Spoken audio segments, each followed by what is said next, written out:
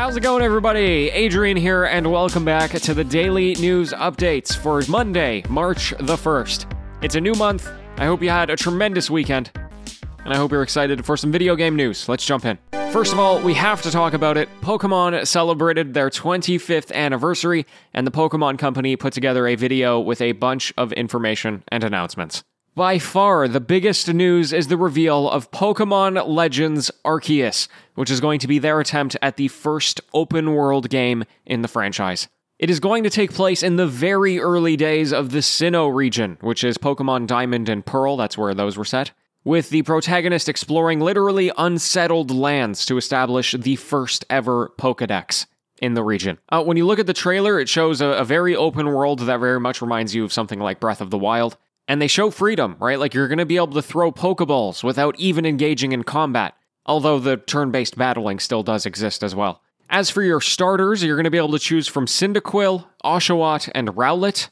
All of those are from different generations than Sinnoh. And anyway, this looks like the game that people have been asking for. Hopefully it works out. They plan on releasing it early next year. The other big announcement was that they are remastering Pokemon Diamond and Pearl. Speaking of those games, they're being renamed to Brilliant Diamond and Shining Pearl. The art style has been updated to look like the more recent Pokemon games, right? 3D. Though otherwise it seems, pretty faithful to the originals. Interestingly, it is going to be the first mainline entry that isn't developed by Game Freak. Instead, it's being outsourced to a company called ILCA. So that's slated for release on the Nintendo Switch later this year.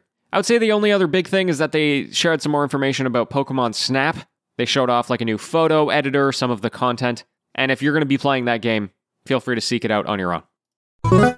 Bloomberg recently released a report which shed some insider knowledge on what happened at Google during the launch of Stadia. Now, most of it was stuff that we probably could have guessed.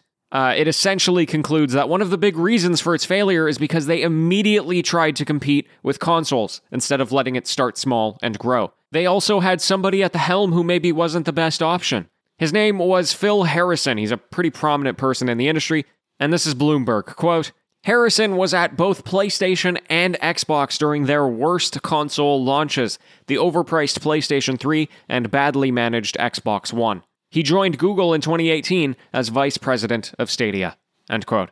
They also apparently missed their sales targets by hundreds of thousands of units, which is crazy. And interestingly, this one is really revealing, Google spent tens of millions of dollars for each major AAA title that appeared on the platform.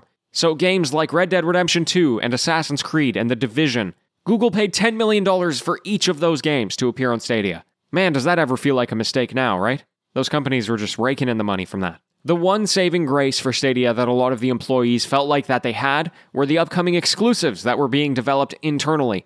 And now those got shut down last month. What a shame, eh? We'll see if they're able to turn things around, but it's looking grim. Hey, if you didn't know, Steam has a feature that allows you to play local co-op games with your friends online. So it means that you can play the multiplayer for games that only have couch co-op, or if you have a friend who doesn't have the game. Right, as if they were sitting on the couch next to you, you could play online. Well, today they announced the Invite Anyone feature, which allows you to do the same thing, but with people who don't even have a Steam account.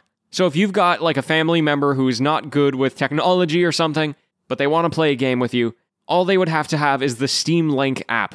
Then you boot up the game, you send them an invite link, and you're playing together. It's an amazing move on Valve's part, and I thought you should know about it. There are 2 new Monster Hunter games heading to the Nintendo Switch, and for a while there was confusion about why they were Switch exclusives, because it appeared as though Monster Hunter Rise was going to be the next mainline entry. Well, today it was confirmed that Rise is going to be ported starting in 2022 on PC. The developers apparently did it so that they could develop for the least powerful console first, and then branch out the content to other platforms. But whatever the strategy, I'm sure people are happy to hear about it.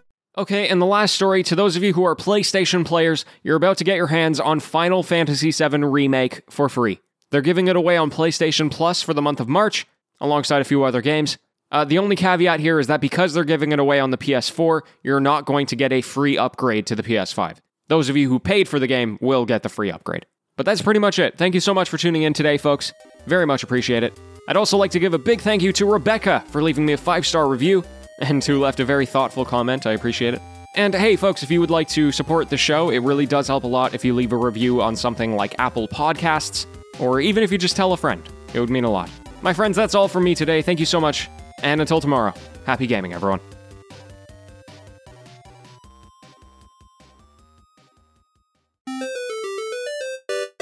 It's the TGO After Show. Hello and welcome. How you doing? It's a new week. You taking care of yourself? I hope you're taking care of yourself. I want you to know, if you're listening to this, if you've listened to the After Show for a while, you can probably get a sense that I'm a busy guy. I've got not a terribly stressful life, but, I get fairly stressed fairly often. And one of my favorite things to do is to sit down and do these shows at the end of a day.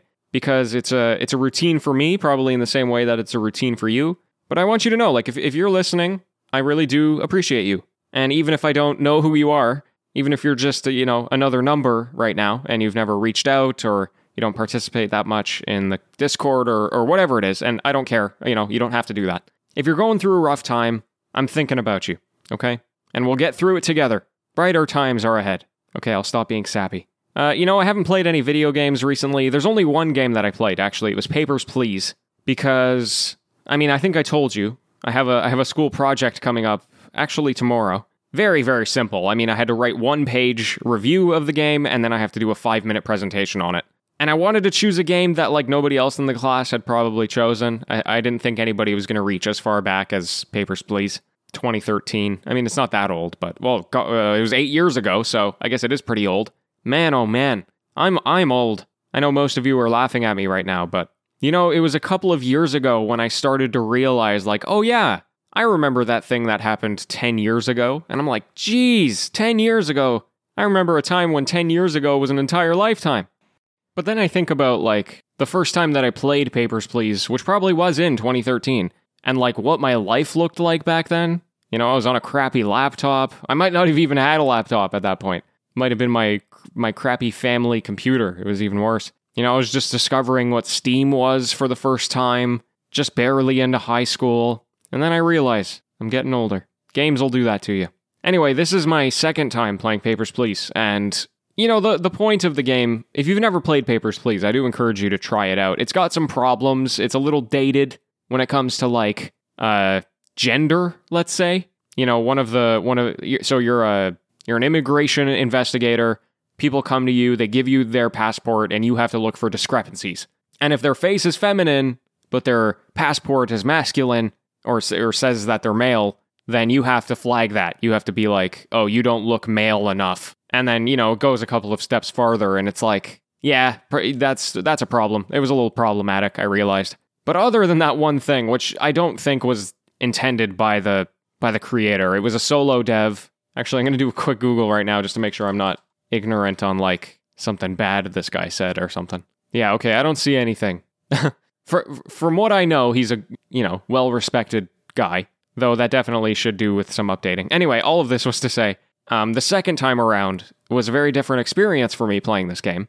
Still very fun. The whole process of, checking 60 different things to make sure that somebody's papers are correct sounds boring, but is actually so fun. Except the first time that you play, there's a lot of ethical dilemmas. They give you moral decisions to make. Do you take care of your family, or do you doom somebody to their execution in a tyrannical country, that kind of thing? And there's a lot of interesting subplots. But anyway, now that I knew all of those things and how they were going to happen, I actually ended up losing one of the core mechanics of the game, which is keeping your family alive. Because I ended up being this, super, follow the rules, I don't care what your story is, I am a state servant. That's the role I took when I played this game this time. And it made me feel horrible. I turned away some people I did not want to turn away. But then, I literally never had to worry about, my kid dying. Because, I let somebody through, and then they docked my pay, and then I couldn't afford to keep the heat on. So it was interesting that the game kind of plays differently depending on the decisions you make, and also how well you do at checking the documents. Okay, I think that's it. I think that's all the time we got. Sorry if you didn't care at all about Papers, Please, but it's what I've been playing. Back tomorrow, folks. Until then, farewell.